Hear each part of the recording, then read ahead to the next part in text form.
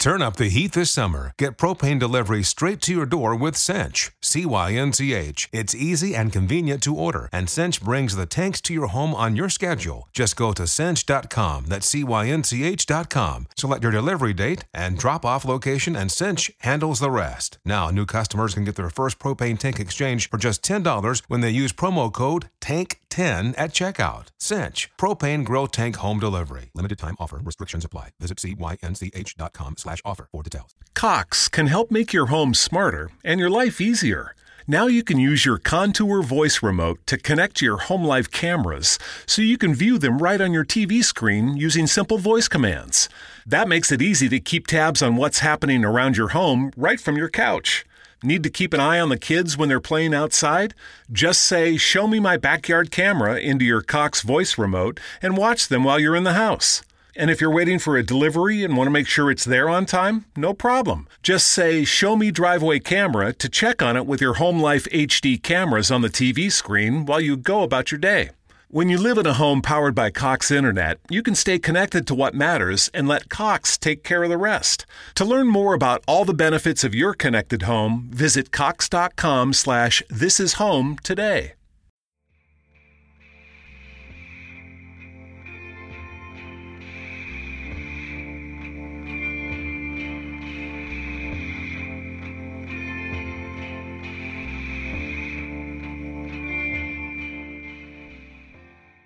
Cox can help make your home smarter and your life easier. Now you can use your Contour voice remote to connect to your home life cameras so you can view them right on your TV screen using simple voice commands. That makes it easy to keep tabs on what's happening around your home right from your couch. Need to keep an eye on the kids when they're playing outside? Just say, "Show me my backyard camera" into your Cox voice remote and watch them while you're in the house. And if you're waiting for a delivery and want to make sure it's there on time, no problem. Just say, "Show me driveway camera" to check on it with your Home Life HD cameras on the TV screen while you go about your day. When you live in a home powered by Cox Internet, you can stay connected to what matters and let Cox take care of the rest. To learn more about all the benefits of your connected home, visit cox.com/thisishome today. Hi, welcome to Wonderful and Strange. I'm PJ. I'm Celia. And this week we did 2008 Pontypool, directed by Bruce McDonald. But before we get into that, what have you been up to this week? Well, not a huge amount since we last spoke, but I've got to get, I don't know, I can't form words. I need to get a frame because I've done a painting. Ooh. Yeah, I actually did it a bit ago, and then I put it aside and didn't think about it, and then I was like, no, I need to get a frame because It's a portrait of Elvis. Oh, not the one that you showed me. Not the one you showed me. You showed me the Jessica Fletcher one. No, that's the one that I'm working on now. Is the Jessica Fletcher portrait. I've already done. You should really sell prints. Elvis, and I'm going to do Jessica Fletcher. You should sell prints. I shouldn't I? You really should. What you need to do is get yourself an iPad Pro and a drawing app. I'm listening, yeah. Yeah, and then you can do digital prints. Whenever anyone tells me to buy something, I'm like, we've literally just had this conversation off air about a monkey table. There's so much to buy. I did like monkey table. There?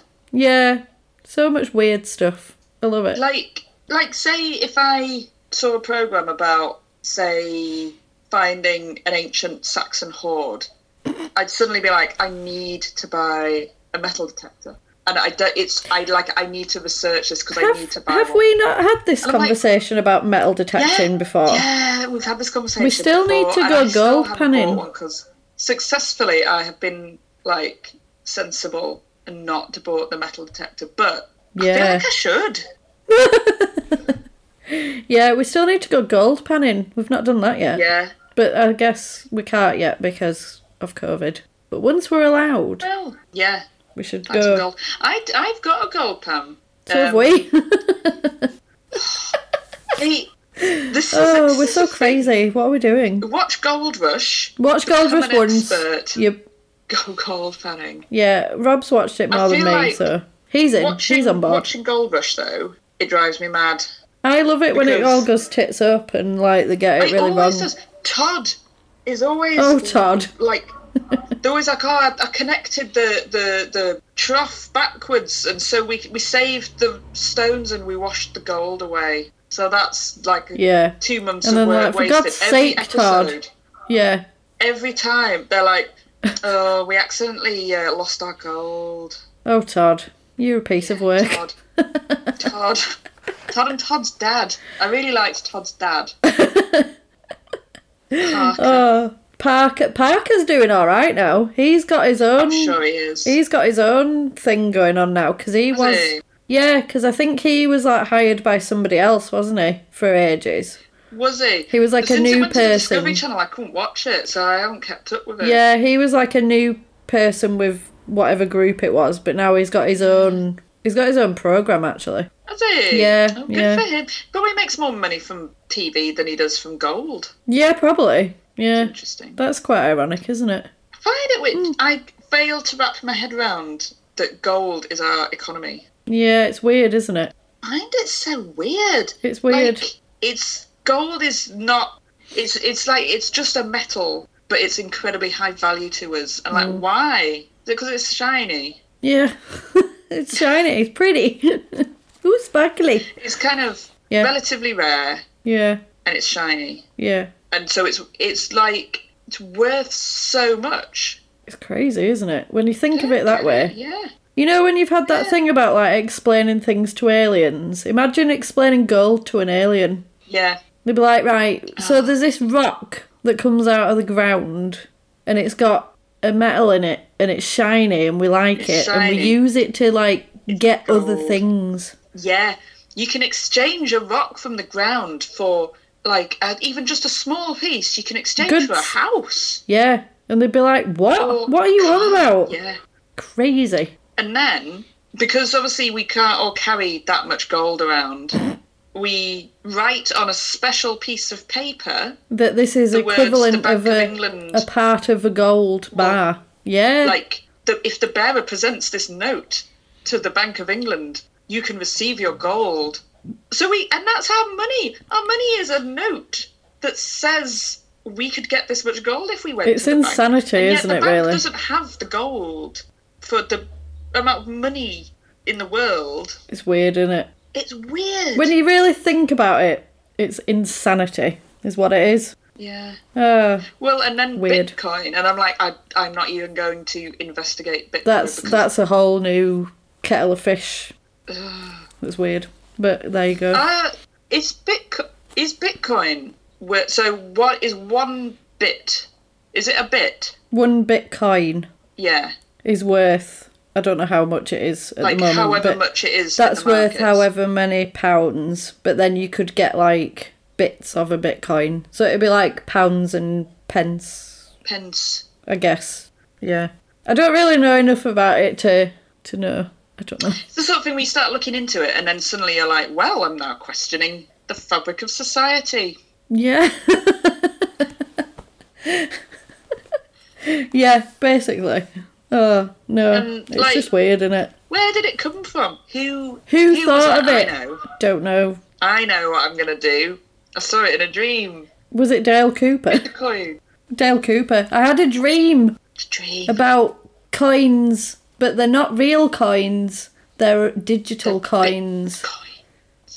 Bitcoins. Oh, so weird. If I said that I would pay you a Bitcoin for like to design me a tent, yeah, like how much would you charge? Because it fluctuates all the time. Yeah, it does. And I'd be like, yeah, I'll pay you when the markets are low. Okay. I don't know. But then there's not even just Bitcoins. There's like other electronic coins for like other things as well. There's like Litecoins and stuff, and they're all worth different things. It's a bit of a minefield, isn't it? It's very. I just think I don't understand it. Don't spend any money. You can look at it, but for me personally, I'm like, I'm not spending any money because I don't have that much money, and the money I have needs to go on metal detectors, gold pans, cameras, laptops, a new tent. Apparently, I don't have time for this. Monkey lamps, monkey lamps, monkey tables, and jewellery. Yeah, jewellery. Exactly. All the essentials, really. Do All you know the what I mean? essentials Yeah, taken exactly. care of. Meanwhile, all the people who did invest in Bitcoin are like, my investment's tripled in 2 days. And I'm like, On the my yacht gold sipping pan the will come champs. through. Yeah. Just you wait till you see my monkey lamp. It is incredible. Yeah, it's not for me. It's a bit of a gamble, innit? I don't like it.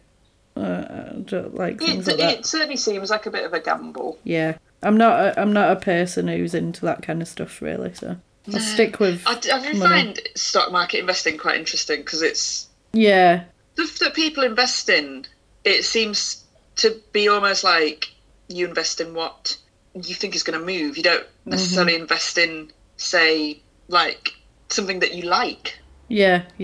It's what is going to trend and take off, isn't it, basically? But I don't have the sort of knowledge and foresight to plan that far ahead. I can't do it. I can barely understand the words associated with it. You know? I did watch Wolf of Wall Street, and so basically, I know what's going on now. I love that film so much. The best bit is when he's trying to get in that car after he's had that lemon, and he's like trying to negotiate those stairs. He's crawling down the stairs. Oh my god, it's hilarious. And then he's like trying to use his foot to open the door. Yeah. It's great. Leonardo DiCaprio. Oh, he's brilliant. He's such a treasure. He's such a treasure. He's good, isn't he? He is. I would he's say, really though, good. I don't choose to like Leonardo DiCaprio. He just makes films that I like. Yeah, that's like, it, I don't innit? really know what he's like in terms of his persona as a person, but when he's acting, he does it really well. He does it well, yeah. He's been in some really good films, to be fair. Yeah. Revenant. Yeah. Oh, that bear scene. Oh, it's so brutal. Yeah. Ugh. Yeah. Titanic. I don't really like Titanic anymore, but when I was a teen, I loved that film. I saw it so many times at the cinema. It was ridiculous. I'm the opposite. I wasn't into it when it came out at the time.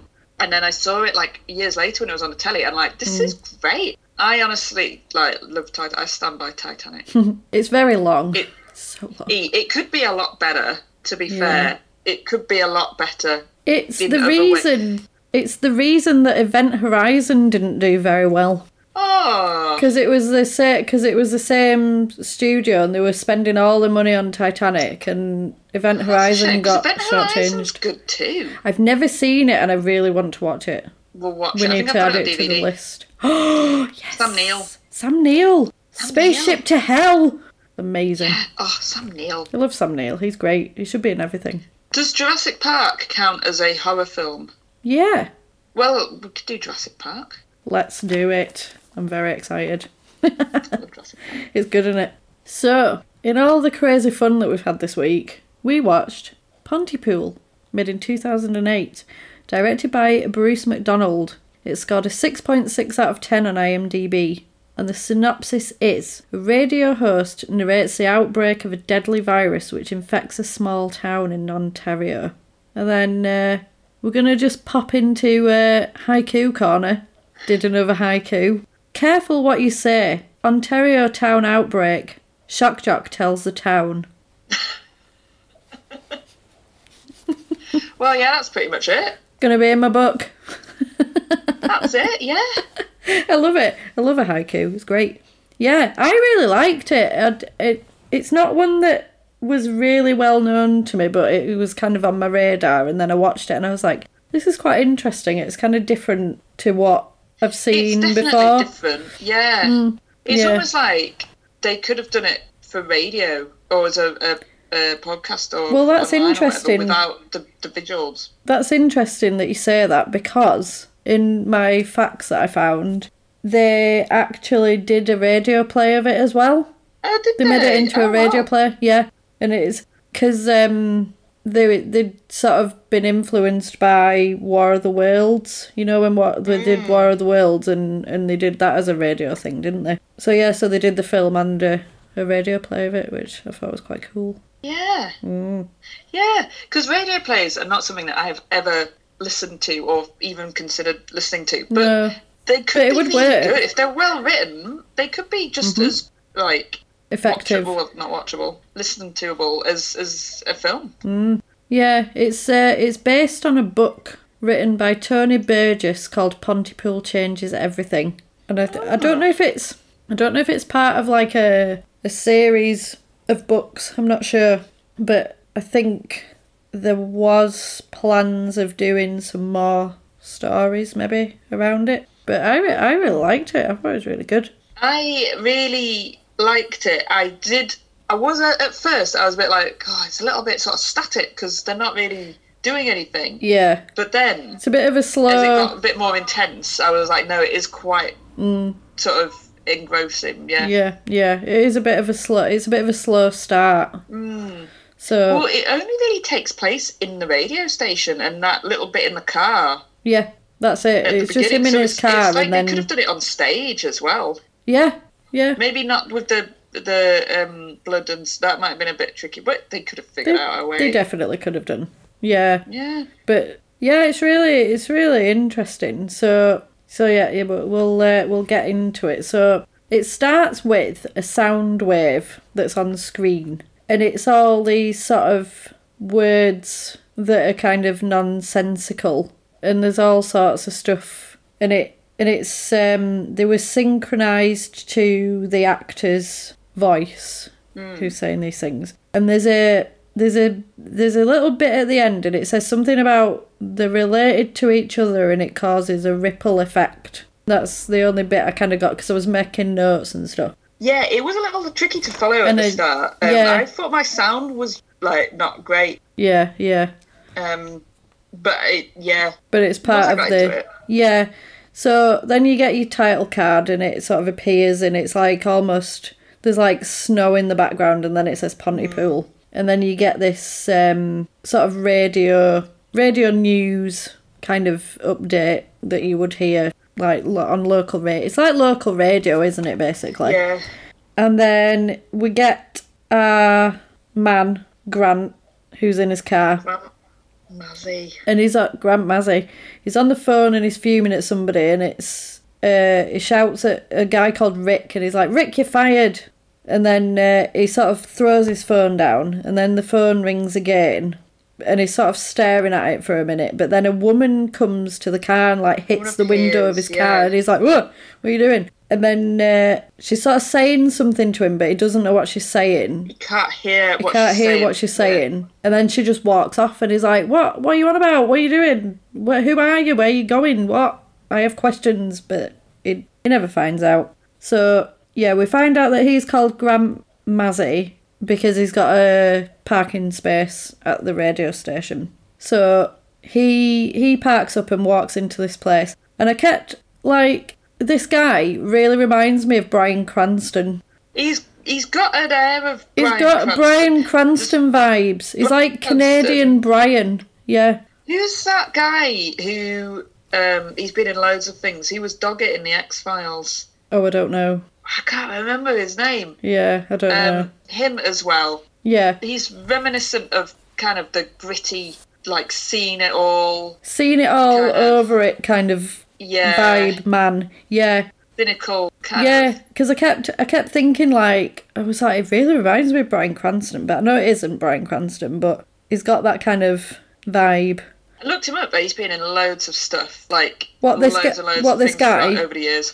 Yeah. Is he actually Canadian? I didn't actually notice that, but he's been in a lot of stuff that's filmed in Canada, so yeah, a lot of Canadian stuff. Yeah. Like just loads of things, like stuff that everyone has seen, like loads of people probably seen him and stuff and perhaps not recalled exactly. Yeah, I need to look him up because I feel like I've seen him in other things. Yeah. So he goes into this radio station and he doesn't really look like he wants to be there, and there's like three of them in there. So there's the producer is that. Would you class her as a producer? Laurel, I think she's like the producer. And then there's Sydney, who she's sort of a producer and she sometimes goes on air as well. And it's kind of basically just three of them doing this kind of local radio, isn't it? But they get him... At this point, I was like,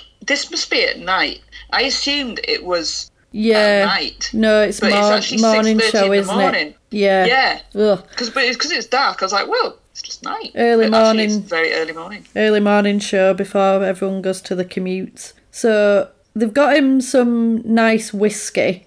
And he's like, brilliant, yep, whiskey, takes that. And he goes in his booth. And then they sort of say, oh, we're going to like scan some 911 calls over the last 24 hours to get some news, see if there's any news. It's like local radio. News is probably a bit slow. There's not a lot going on apart from Quite like possibly. there's a traffic jam at wherever, you know. So he pours himself a glass of whiskey and gets ready. And I think I don't know if it's said, but I feel like there's like an implication that he used to be on a big radio station but got fired. And he was kind of like a shock jock type. Shock. And he'd be like, Yeah. you know, getting in people's faces and stirring things up and all this kind of stuff. So he's sort of saying, morning Pontypool, we're all here, we're taking up prisoners.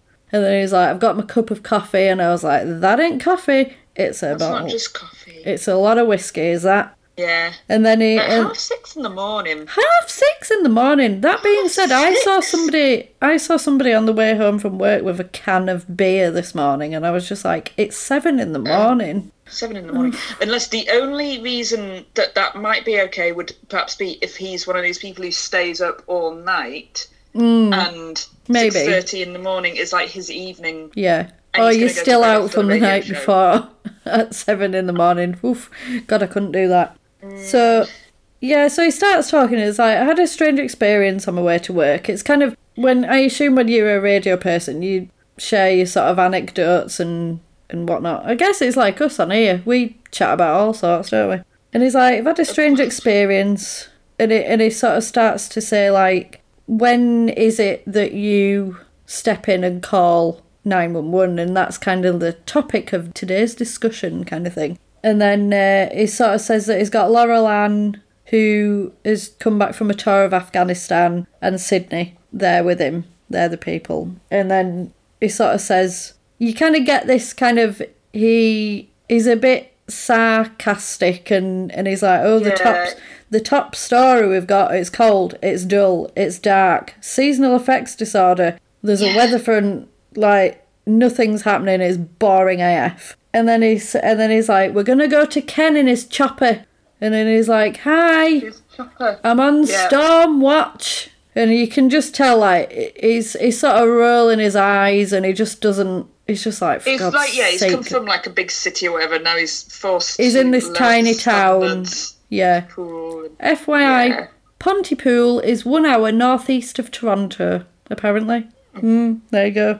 So if he if he was committed to this radio station now, he could turn it into something better than it was if he was like optimistic. That he's like, I have to be here. I think that's kind of what he's trying to do and trying to shake things up, but then they're kind of just saying, just report the weather, don't go crazy. School closures, please. Yeah, school closures, that's all people want to know, just, you know, keep it straight down the line kind of thing. And you can tell he just looks bored and over it, but then I don't know if it's like he's maybe come to the end of his career as a big shot, you know, radio presenter kind of thing, and now he's stuck in this town and he's over it, basically. So he's wearing a cowboy hat as well. He's so cool. I love this guy. He's great. Indoor. So I'm kind of a bit like, do you wear a hat indoors? Because I have never worn a hat indoors.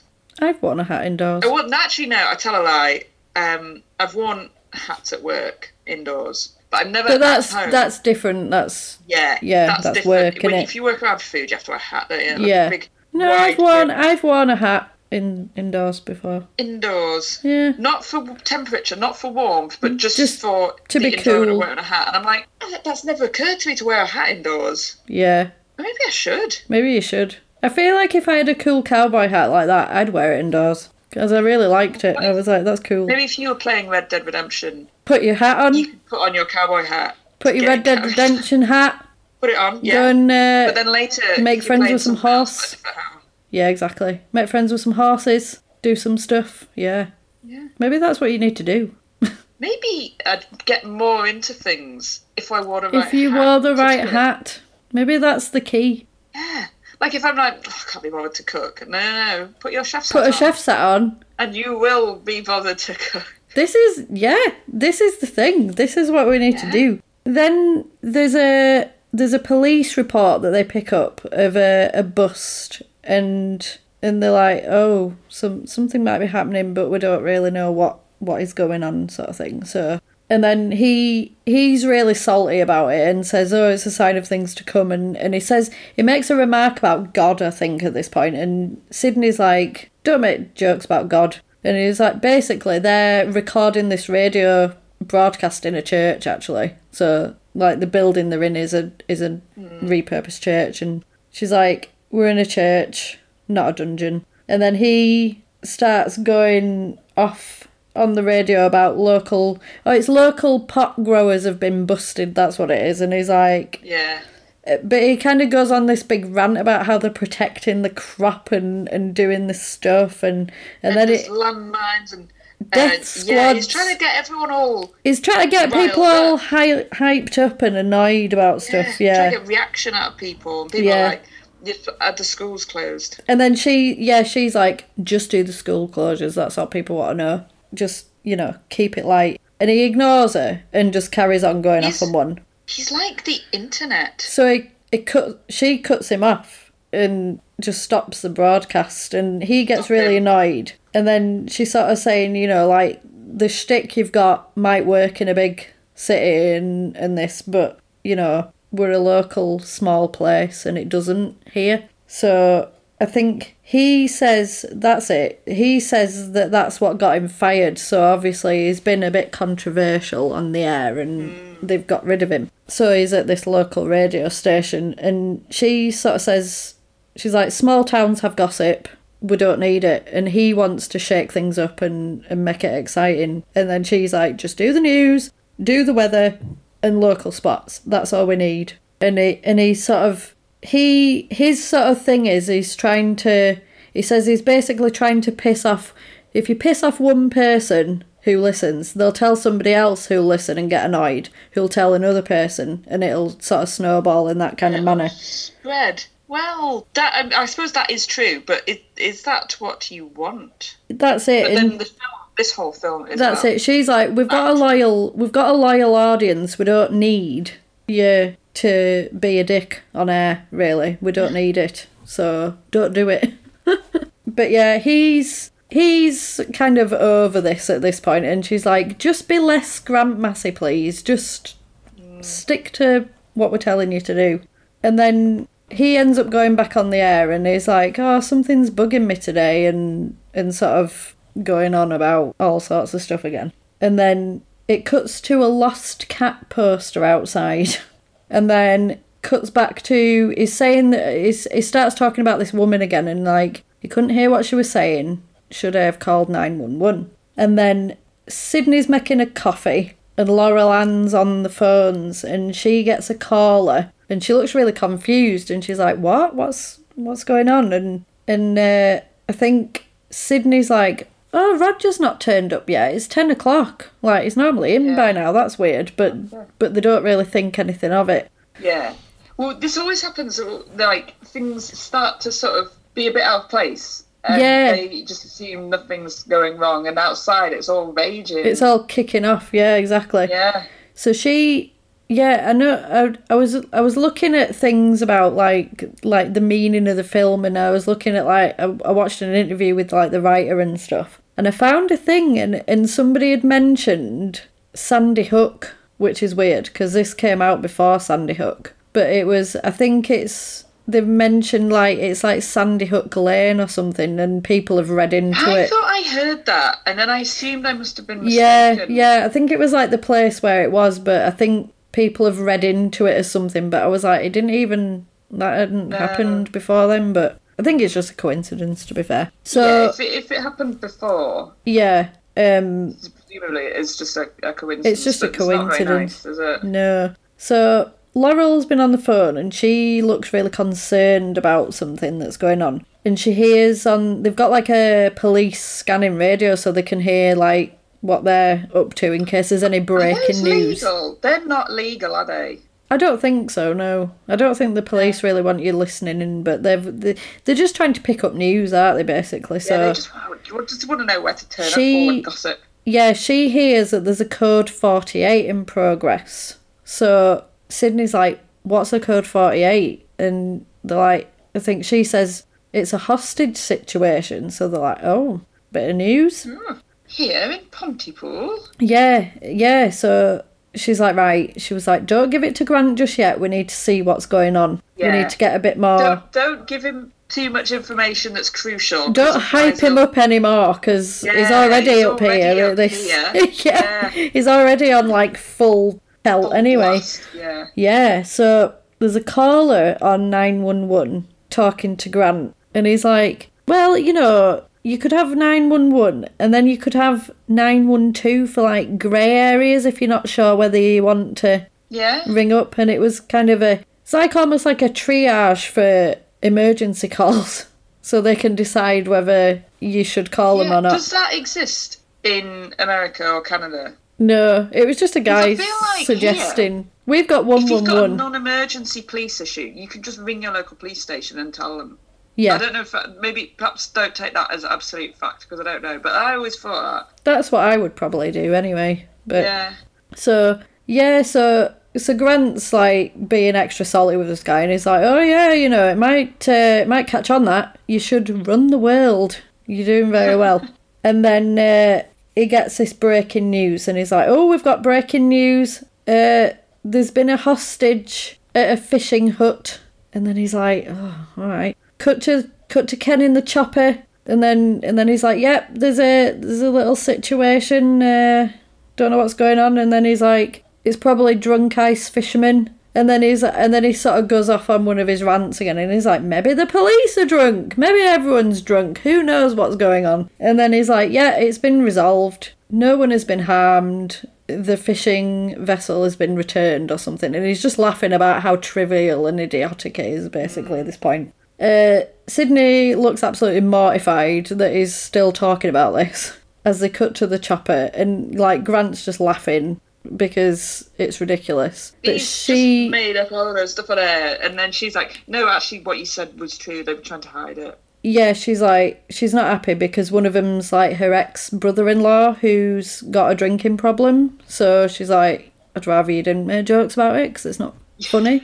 And then he's like, oh, all right. And then she's like, Ken's not in a chopper. And he's like, what? What are you on about? And she's like, he's in a Dodge Dart. He just plays sound effects. There is no chopper.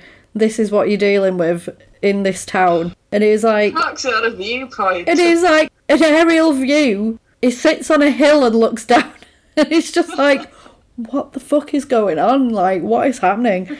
And then he's like, and she's like, that's what it is, that's how it is, and that's how people like it. Stop deviating from the plan. It doesn't need to be any more than it is. Yeah, and then I think he starts talking about how he doesn't like winter. I think he's got a bit of seasonal effects disorder, which is probably... I was going to say, living in Canada, that's not ideal, to be honest, because their weather's if you're going to do a winter, do it somewhere like Canada where they know how to do it well. But if you don't like winter, don't live in Canada. Yeah, my sister emigrated to Canada like years ago, and we were like, oh, it'd be really funny if we bought them long johns. Ha ha ha! What a joke that will be. And then she was like, no, actually, the weather is really cold. They're actually very useful, thanks. And we were like, oh, well. I remember that year. I can't remember what year it was. It was like 5 years ago or so. I can't remember. And they on the East Coast, they had such a bad freeze that the power lines all collapsed because they had so much ice build up on them. And I was really? Oof. That is cold. That's cold. I had a train cancelled because it rained a little bit here. So I was just like, how is that possible? But yeah. Well, so I went to Canada years ago, and I saw this car driving, and it had an electric plug sticking out of its bonnet. And I was like, that car's got a plug sticking out of its bonnet. And they were like, yeah, that's how you start your car when it's cold, because your car won't start if it's frozen. Yeah, that makes sense. And I was like, that is so, like, England can't even... That's wild, isn't it? Yeah, I know. That cold. Yeah, I know, but they're just like, oh, put the snow tyres on, plug in the... minus 20. Plug in the thing, we'll just get on with it, yeah. It's crazy, isn't it? Have you watched Ice Road Truckers? Yes, and I love it. Oh, it's so good. It's almost as good as Gold Rush. Oh my god. Terrifying though, right? Oh. Alex Debogorski. He was my favourite. Was he the older guy who kept having heart attacks? I can't remember if he had a heart attack. I feel like he had a heart attack. He looked very well scrubbed. He was like a fresh-faced, well-scrubbed Oh, maybe it wasn't him then. There was a guy who kept having heart attacks, and I was like, I really feel like he shouldn't be driving. I was really concerned. There was a guy also who they called the Parrot, because he had blue hair. I liked him because he was called the Parrot. It just made me laugh. And the woman, was she called Lisa? I think she was called Lisa, like the only woman ice road trucker, and I was like, yay! Doing it for the women. Yeah. Oh, not watched that for ages. Yeah, so Sydney takes a bit of pity on him at this point because he's like, oh, I really hate winter and all this kind of stuff. And she's like, if anything gets confirmed, we'll pass it on to you. And then you can take no prisoners on it. And he's like, very good. And then he's like, will you find it funny this time? And she's like, yes, I will. I will laugh at your joke. I will find it funny, yeah. Yeah. So he's still drinking on her at this point, and then they're like, oh, that story's getting dropped. And he's like, why, was it a hoax or something? And then basically they're like, Ken's on the phone, and they pass a paper to Grant while he's on air, and it's like big story, and he's like, oh, all right. So, breaking news. People are gathered in protest outside this Dr. Mendez's offices, because apparently he's under investigation for writing unnecessary prescriptions, and everyone's outside kicking off. And then they're like, we're going to pass to Ken in the chopper. And he's like, you there, Ken? He's like, yeah, there's hundreds of people around this building, and they're all trying to get in, and then it sort of escalates, and he's like, oh my god, there's been an explosion, and people are getting trampled everywhere, and people look like they might have died, and it's really bad, and there's a convoy of military, and there's helicopters, and then you can see he's getting more and more like scared, and he's like, I need to leave, I need to get out of here, and he's absolutely freaking out. But then they lose him, and they're like, oh no, where's he gone? Like, we've not got him on air, and they can't get back in contact with him, so they're like, oh no, this does not look good. Doesn't sound good. Not for poor Ken. And then, it makes you wonder, because it kind of sounds like it could be a joke, like a practical joke, but obviously it isn't. But it sounds like it could be. Yeah, like, but it's kind of the increasing sort of like fear in his voice, and that they obviously know what, especially the two women, like they know Ken quite well, and they know what he's like, and they're like, oh god, like, I'm really worried about it. So there's some people that arrive at the station, this group of singers. The two women are trying to find a solid story, so they're going to like get in touch with the police and stuff. And then he's like, what the fuck do I do now? And then they're like, just interview these people and just carry on, and we'll get in touch with you, it'll be fine. And interview these people, and then they're going to sing a song. They're going to sing a song, and he's like, what? All right, okay. And then he's like, is that what they want to hear? Is that what listeners want to hear? And then they're just like, just do it. Just do it while we dig. It'll be fine. So then he's like, right, okay. So we get this group of singers called Lawrence and the Arabians. And I was just like, what is happening? I didn't quite understand what... They were really odd. Was happening. They were really odd. The male singer of Lawrence and the Arabians is a cameo by Tony Burgess, the man who wrote the book. Oh! Yeah. And apparently, I didn't notice this, but at one point, Grant Massey refers to the character as Tony Burgess. And not actually the Lawrence guy.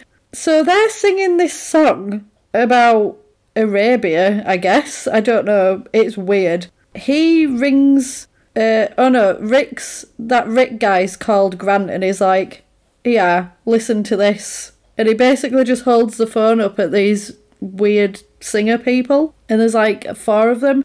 I think it's just I wasn't paying enough attention, but I think it's just that's like the kind of stuff that they... Like that. The kind of stuff that they cover, I guess, on on Maybe that it was, local radio like, to station. show how This the is a town day in the life of... is entertained. Yeah, Yeah. I just don't know. So, in this meantime, they're singing away, and then Laurel's like, there's a hysterical woman on the phone. Maybe we can use her as like an eyewitness for this story. And then it cuts back to this interview, and the girl says something about the Nefit Desert, and then she's like, I can't remember how it ends. And then she starts sort of repeating herself and being a bit weird. Yeah. And she can't get her words out. She can't sort of articulate what she's trying to say. And then they're like, right, that's it now. We'll cut this off. But they don't think anything else about it. So then they're like, we've got a guy who might be an eyewitness for this mob. And they're like, right, keep looking. And then Sydney's like, something weird's going on with that girl. I don't know what's up with her. It's a bit weird. So, because I didn't click that she was part of the story at this point. I thought I was, because I didn't know what they were doing. I sort of... You just don't think about it at the time. You just think, oh, they're being a bit strange, and that's that, yeah. And then she's sort of saying that there's eyewitnesses, but we still know Ken. We don't know what's going on. So then I think they end up saying, oh, we've got an eyewitness. It's this guy called Steve. And there's loads of screaming and stuff, and they sort of lose signal, and this mob's been spotted, and it seems to be getting bigger, I think, as well. We need to try and get Ken back to see what's going on. So this eyewitness says that there's people babbling incoherently, but they don't know why. They've reported 75 dead. Then they get the constable online, and he said that at 7 a.m. a call was answered to people trying to get in this building. And they say a woman died, there's people repeating things, and then there's a herd of people near the edge of the forest northwest of us, and a couple trapped in a car under a mountain of people. Oh, it sounds horrible. That was really scary, that. I was like, oh, that's horrible. Then they're like, oh my god, BBC is online, the BBC!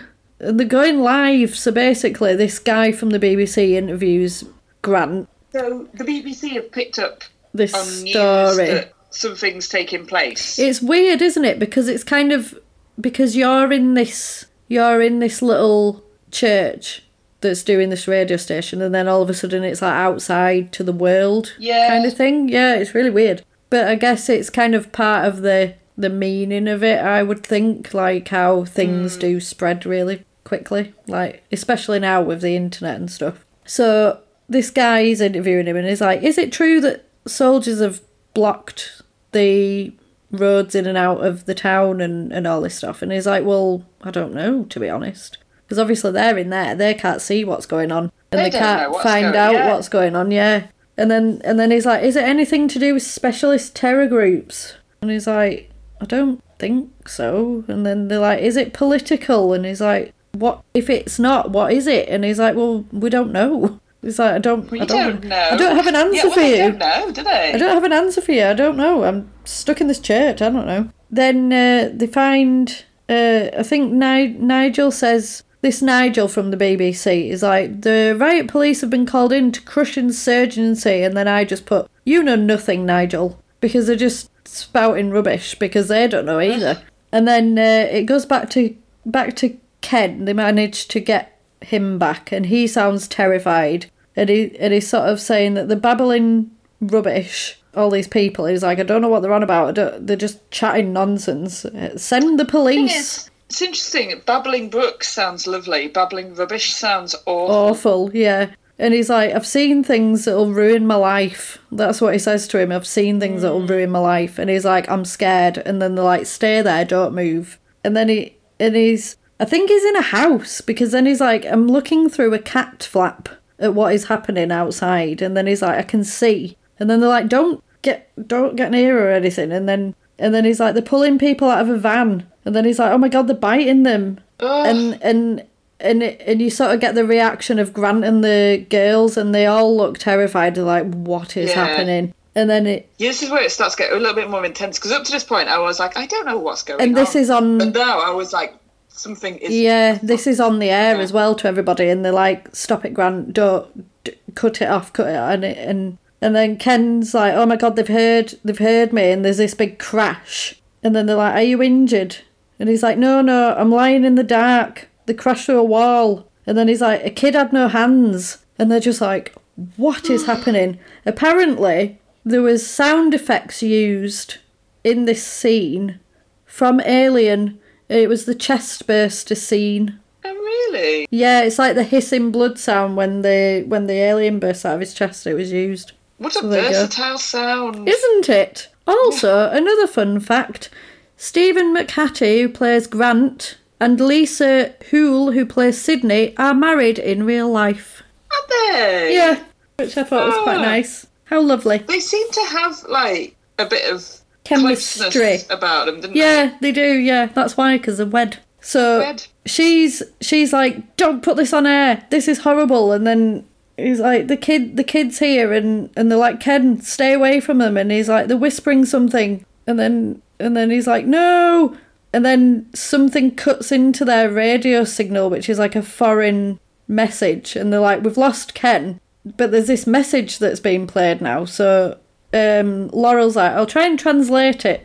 So then they do translate it, and it's like, for your safety, avoid contact with close family members. And then there's all this other stuff, and then it's like, avoid the English language. Do not translate this message. They've just done that. Shit. So they're like, oh, okay. So then the phone goes. Basically, they're like, Pontypool's under quarantine. We need to stay inside. We can't leave this building now. So then they manage to get Ken back, and then he's talking about Mary Galt's boy is there, because obviously they all know each other in this small town, and he's like, his bones are broken, and he's making this weird noise, and they're like, listen, and it's like a really strange noise, and he's like, it sounds like there's a child inside his breath, which I thought was a really strange turn of phrase. Grant looks really scared, and it's like a close-up of his face just reacting to stuff, and like, considering it's basically a one-location film, this, and you just dealing with the three people, it's really compelling.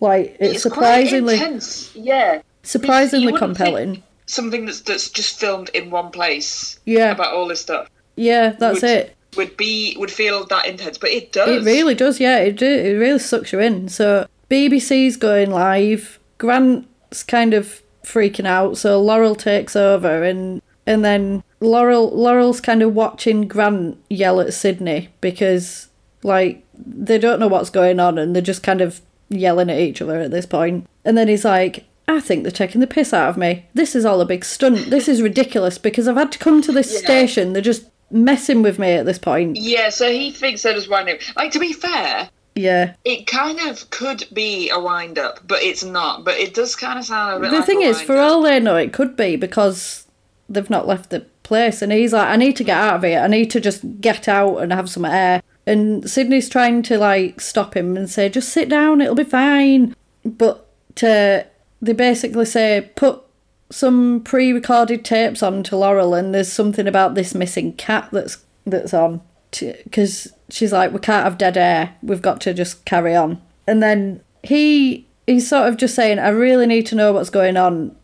And she's like, we're trying to find out, we're doing our best, kind of thing. And he goes to go outside, and she tries to stop him, and he opens the door, but then they quickly, like, slam it shut again. And then all you hear is all these people, like, hammering at the doors and the windows and stuff. I like the way that when he got the door open, he was like, just another cold day. Yeah. And then there's, like, a sea of people. The girl, it was like, we got a problem. Yeah, slam the door shut. It's like, just another cold day. Yeah, yeah. Horde of people coming at him. And then he's like, where are your kids? And she's like, oh, they're in town, they're like in the city, the miles away, you know. City with so then he's like, right. Dad or whoever. He's like, right, let's go live. Let's do this. And then there's this, like... Yeah, so once he knows that her children are safe, then they're like... And he knows that something is actually happening. To help people, yeah. He knows that something is happening, and he kind of... They go on to this, like... It's like an in memoriam radio thing, and it's like families killing families, and it's like... the mother of this person was killed by the son of them, and then it's really was a bit weird. sad, that, wasn't And it's like just on and on and on. Like, Sydney's quite scared. She's like, I left my phone in the sound booth. I want to talk to my kids because I feel like I need to talk to them right now. And then she's sort of asking Laurel if anything this crazy happened in Afghanistan, and she's like, nope, it didn't. And then she says something about leaving the situation that she brought back in her head. So, like, I'm guessing, like, the memories of war and stuff like that.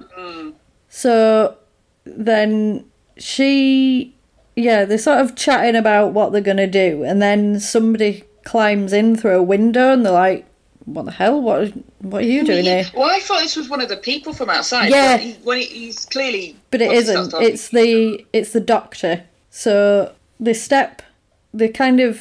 I think Laurel's listening to something at this point, and then she kind of starts sounding a bit strange, but she's all right at the moment. Yeah, she sounds a little bit muddled. Yeah, she sounds like she's got her words mixed up, and she's a bit... But you think, well, the situation's probably not helping and whatever.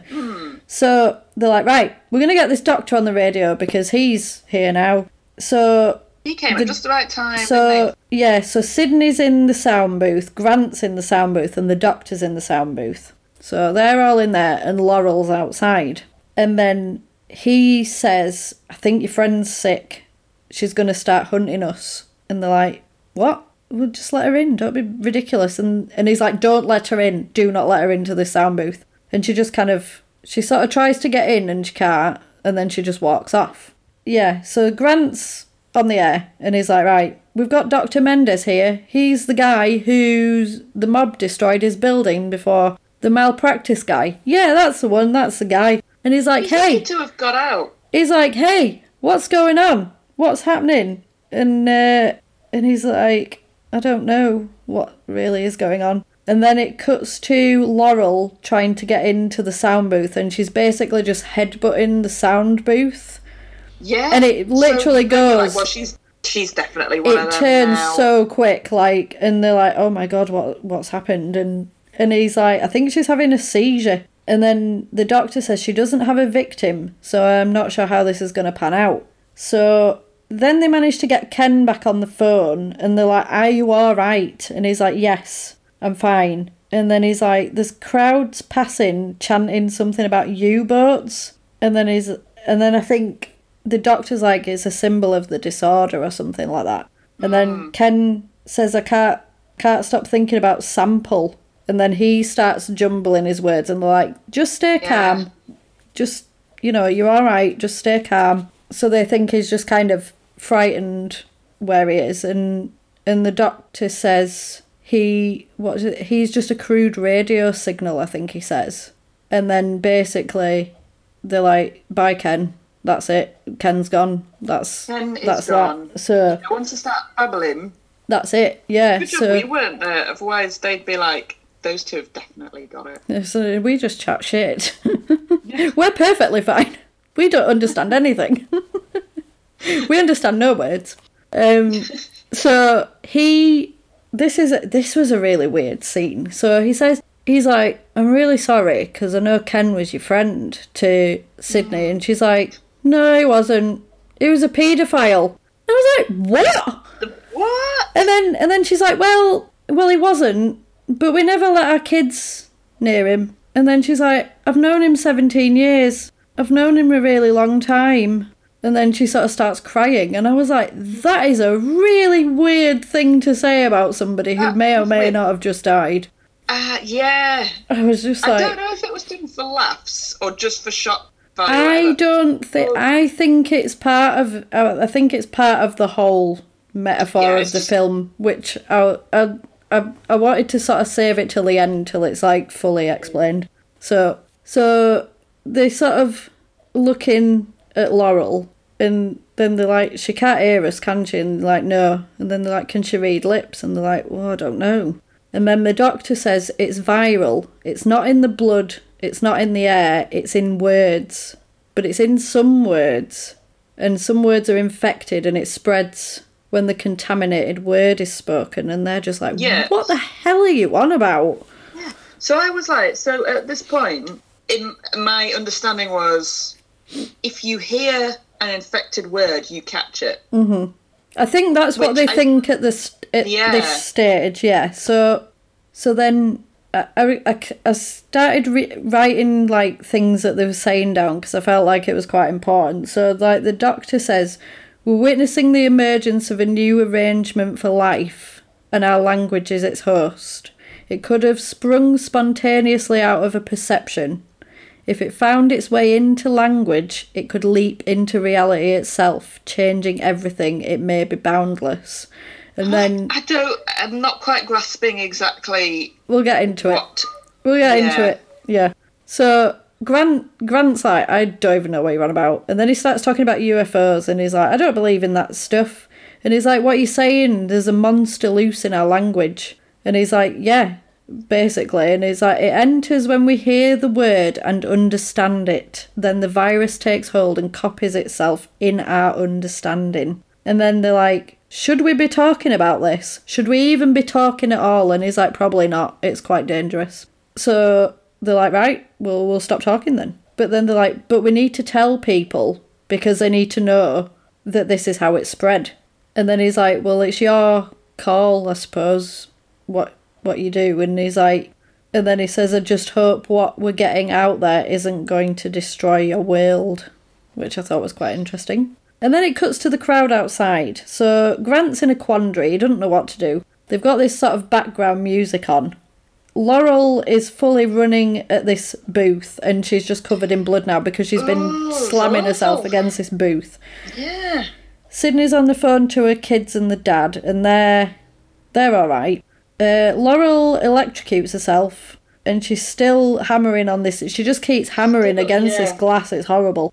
And then it's not very nice. And then they're like, the doctor's like, there's something strange happening to her, and basically she just vomits blood onto this glass, like, and falls down. And then he's like, this is the fate we want to escape. Like, we do not want this to happen to us. And then I'm sure one of them's like, we need a flamethrower. And I was like, in every situation, you always need a flamethrower. So then I think the people from outside start coming in, but they're trapped in this booth. So they're like, we can't leave because they're going to rip us to pieces. I don't know what we're going to do. So then they start writing to each other because they don't want to speak. So they're like, what do we do now? And then Sydney says, if we throw our voices, will they follow? The doctor doesn't know. But then there's a loudspeaker outside and the message will travel out. So what do we say? SOS. We're here and alive. So then Grant gets a mic and headphones and says, I think he says like Sydney's alive or something like that. And they basically record that message and play it outside to the loudspeaker. So they're not speaking. There's only the speech coming out of this speaker, which draws them outside because they want to follow this sound. And then the doctor starts being a little bit weird. And then Sydney just writes out on the wall, I think. So like, let's get the F out of here kind of thing. Get out of here. And then the doctor's like, it's only English that's infected. There's no other language. So then they all start talking French, and he's like, she's like, Francais? And he's like, petit. But I was like, you should be all fluent in French. You live in Canada, for crying out loud. They make you learn it. Yeah. So then she's like, allons-y. So they go. And then they find Laurel. She's dead because she vomited and died. They walk through this station and go upstairs, and one of the singers is still there from the Lawrence and the Arabians. And then they're like, and then she basically goes, Grant, run! And she like fully runs at them, this girl, because she's infected. She got it, yeah. And they have to kill her, and it's horrible. And Sydney cries, and then they sort of have this. They're sort of staring at this wall with this cherub on, and there's loads of words on it. There's like magnet words. So it says, leave, always eat meat, and gorgeous winter death. It's almost a haiku. It is. Which I loved. Haikus, they're everywhere. So in French, they're basically discussing whether they need to kill this doctor or not. And then I think she says, will I need to kill my children? Because she's spoken to him as well. And then basically he's like, we're killing this doctor, but she won't do it. And then the power ends up going out and coming back on again. So then all the speakers are on instead of just this outside one. So they have to try and break this speaker so that everyone doesn't come back in again. Yeah. To create this sort of distraction. So the doctor runs to them and they end up shutting themselves into this room. And he goes outside, does the doctor, to create a distraction. So they run away from them too. And then they're like, oh, he's saving us. Like, he does like a heroic run out. So it sort of pans through this radio station and it's quiet. And it cuts to them drinking in this room because they're just trapped in this room. And she writes on the wall that she's killed a girl and she's sorry that she had to do it. And then I feel like a certain amount of time must have passed because then there's writing everywhere on this wall. So they must have been like communicating through writing. Grant's listening to the BBC interview and she starts talking because she's pissed up at this point. She's had a lot of whiskey and she's just like chatting and he's like, shh, don't talk. And then she's like, there's no secret escape plan hidden in the words that Nigel said to you. And then she's like, how do you stop understanding words? That's just ridiculous. Well, yeah. Well, just start discussing Bitcoin. And then... And everyone in the room will stop understanding words apart from one person who's the one talking. That's it, yeah. So she basically thinks that he's going to end up killing her because he's thinking it through about these words, and she's like, you're really overthinking it. You're going to end up infecting yourself with understanding. But she starts going funny and sort of mixing her words up and stuff, and he's sort of trying to say, like, how do you make a word strange? You disinfect the word, you kill the word that's killing you. So you repeat words until they don't make sense anymore. Which I do a lot anyway, so I'd be fine. It's weird if you say a word over and over. But then he's like... making sense, yeah, but then he's like, but that doesn't work, so how does it work? And she's clearly infected at this point because she gets stuck on the word kill. And that's like the trigger word, and he's like, kill isn't kill. And then he's like, kill is the word, kill isn't kill. Kill is blue. And then he's like, no, kill is kiss. Yeah. And then he's like, kill is kiss, repeat it, kill is kiss. And then she repeats it and sort of snaps out of this cycle that she's in. And then they kiss each other because they're married. Because she says, what does she says, kill me, but kill is kiss, so they kiss each other. And then she's like, I feel better. And he's like, me too. And then he's like, she's like, what just happened? And he's like, we just kissed. And she's like, I know. And then he's like, I think I cured you. I'm sure I cured you. And he's like, we need to let people know. And he's like, right, we're going on the air. We're doing one last show. We're going to save the world. And then he's like, basically, we shut up or die.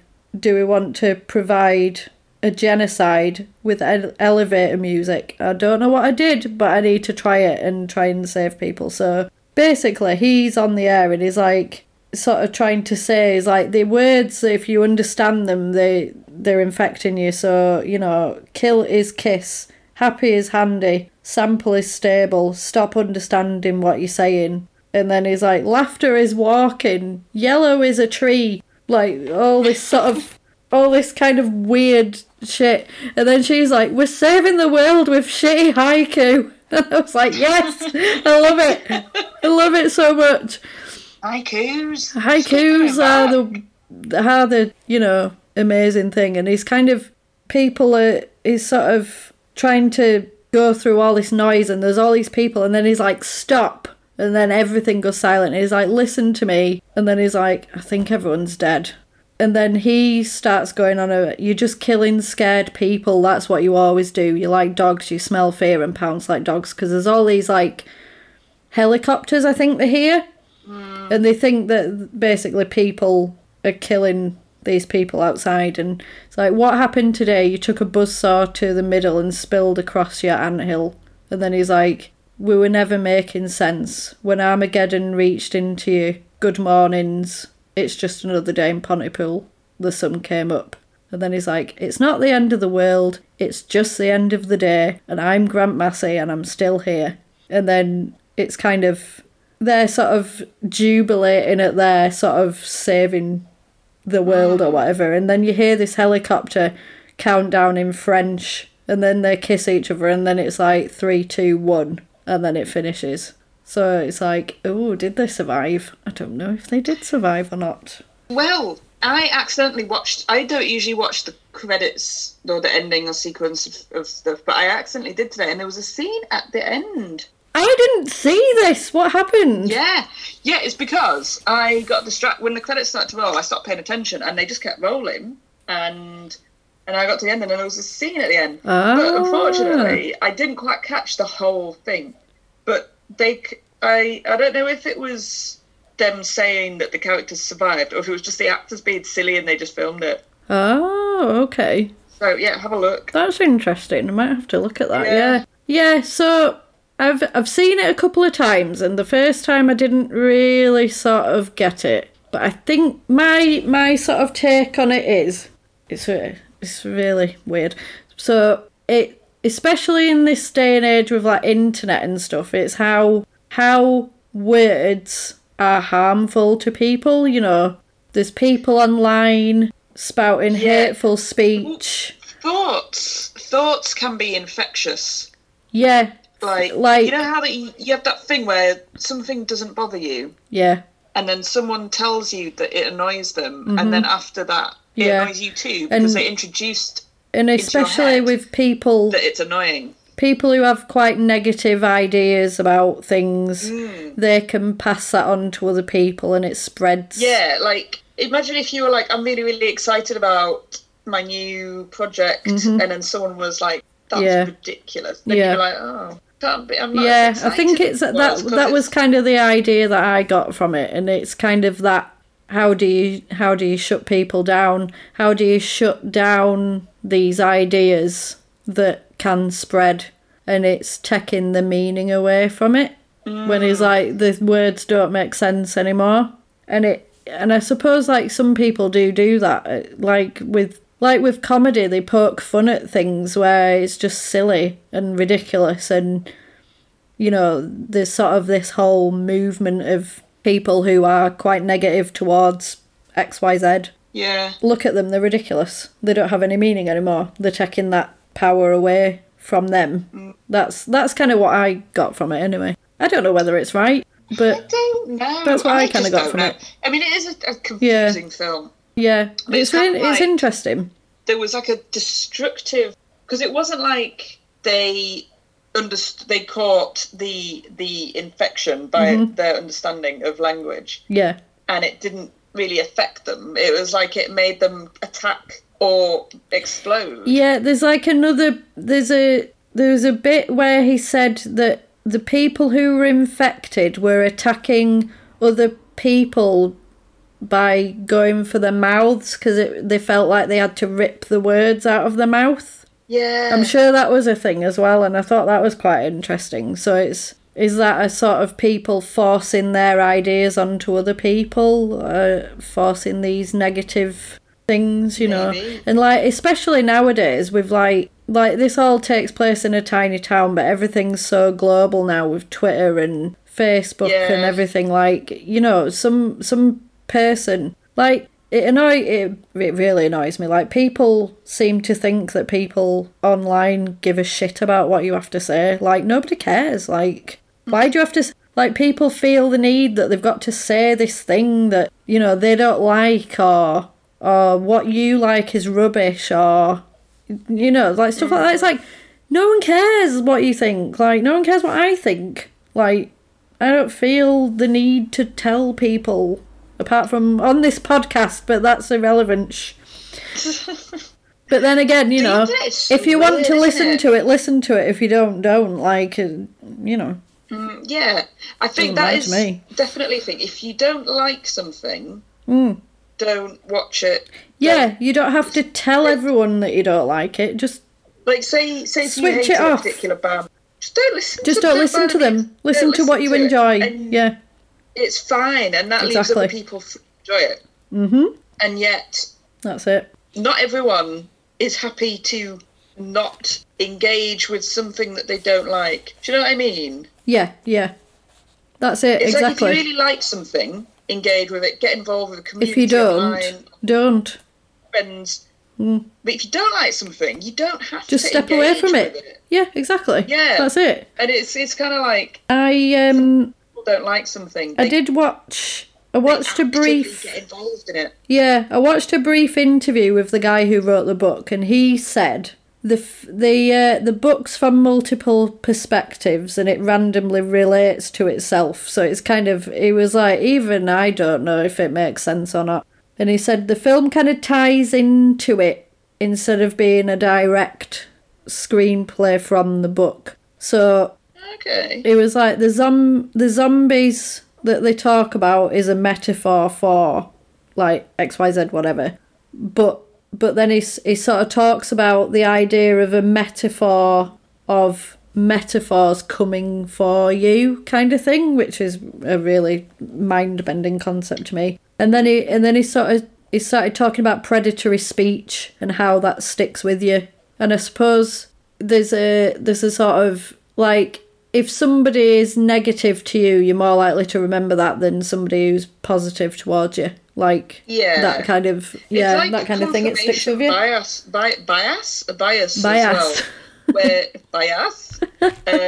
Yeah. Like if you say you hated mushrooms and you went on the internet and there was a thing on the internet that said mushrooms were bad for you, you'd be like, of course they are. Of course they are. I knew this. And then you'd go further into that subject. Whereas if you went on the internet and there was a thing saying mushrooms are good for you, you'd be like, I don't believe it.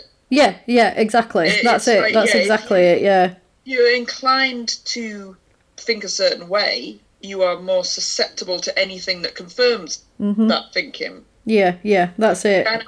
And like, obviously everyone has this. Like, if I was like, you can find gold panning, I'd be like, of course you can. Yeah, exactly. But It's then like if someone everyone told is you, susceptible. no, you can't, you'd be like, well, Yeah, it's just yeah, when it gets that you're unable to stop getting deeper and deeper into whatever your bias is. Bias is for or against. Yeah, that's it. Bias? I I can't think. say that. Why are you saying bias today? Infected. I've infected. Bias is a tree. Bias is a cat.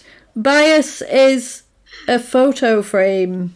Yeah, exactly. Well, I'm cured now. Excellent. I have done my work.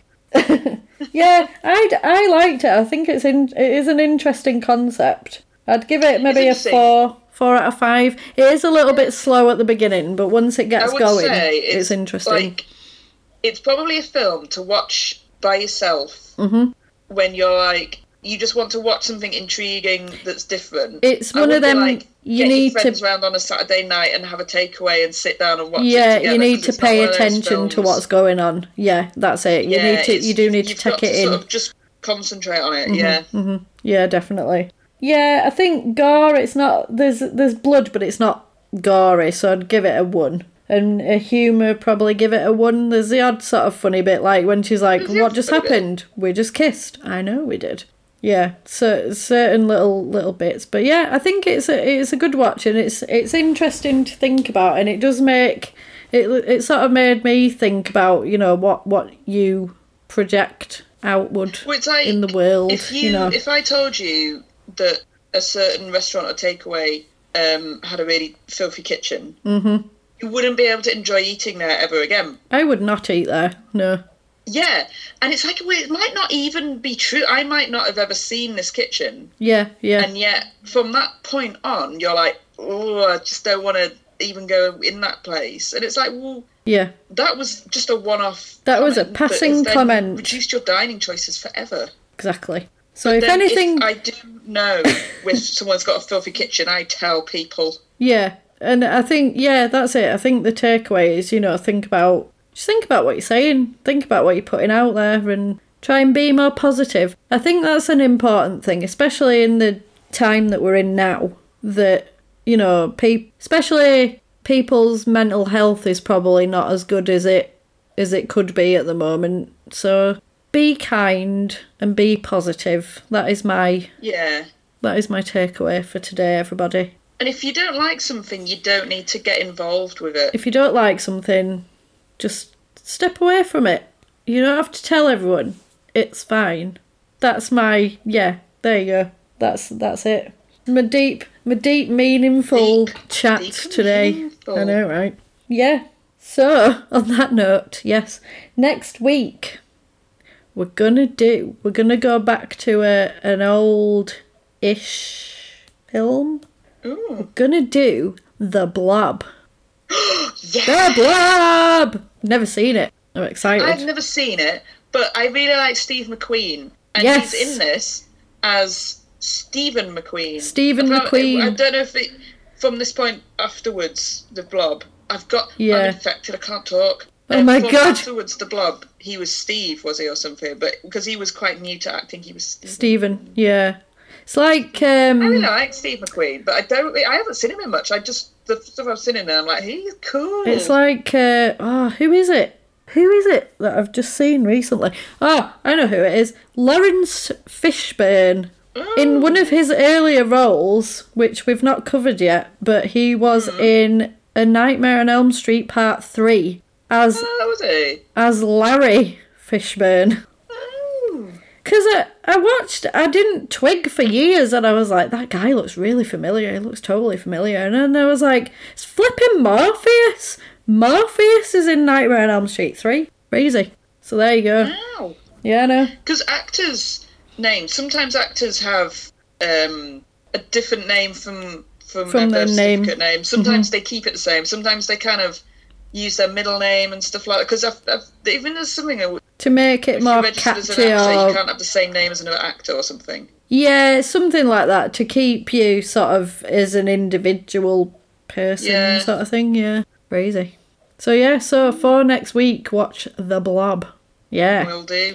And in the meantime, we are on Facebook at Wonderful and Strange. We are on Twitter at WNS HorrorPod, and we're also on the emails at wonderfulandstrange@hotmail.com. And we're also on Buy Me a Coffee. If anyone would like to request a film or get links to our exclusive Twin Peaks chat, go on there, WNS HorrorPod. I'm excited to do the next one of them. Yeah, it's going to be good. A bit of Twin Peaks. Bit of Twin Peaks. Good. Yeah. That'd sort you out if you were infected. Just think about Twin Peaks and nothing would make sense to you ever again. Yeah. I'd be like, Twin Peaks, I'm cured. I don't know what's going on. Yeah. So yeah, we are out of here. And we'll see you next week. Stay safe, everybody. Bye.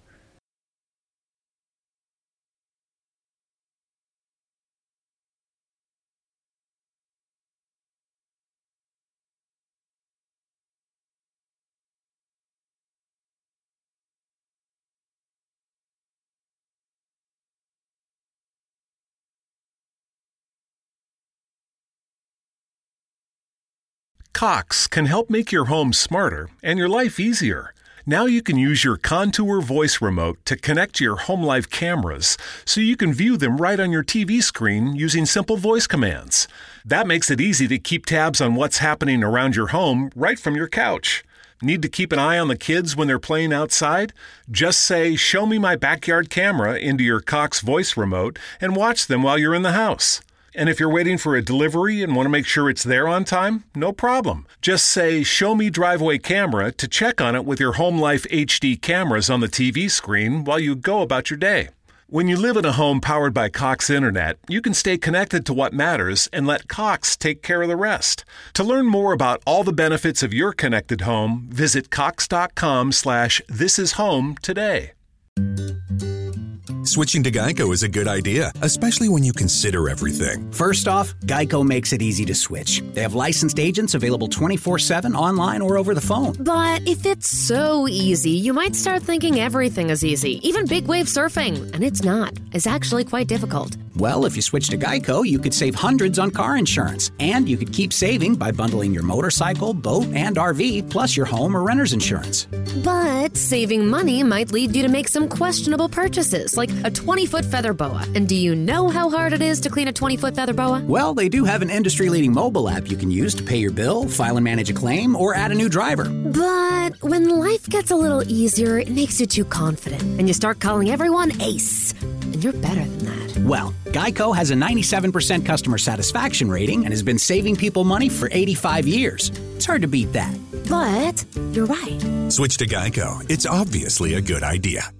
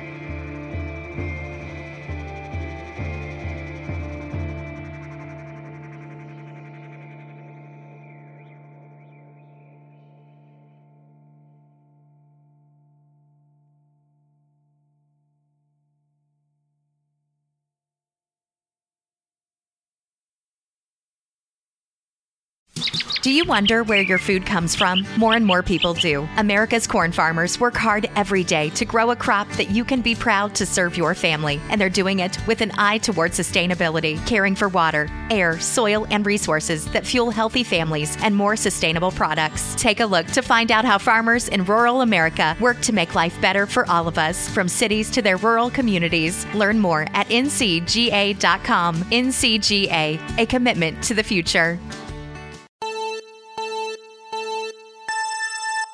Rev up the fun with all new delicious treats from Edible, inspired by the Mario Kart 8 Deluxe game on the Nintendo Switch system. Power up with Rainbow Road platters and arrangements filled with fresh pineapple stars, colorful Swizzle strawberries, and all new cookie sandwiches, featuring creamy whipped frosting sandwiched between two handcrafted cookies with rainbow sprinkles on top. For a variety of gifts that make everyone feel like a champ, shop edible.com today. Game rated E for everyone. Game and system sold separately.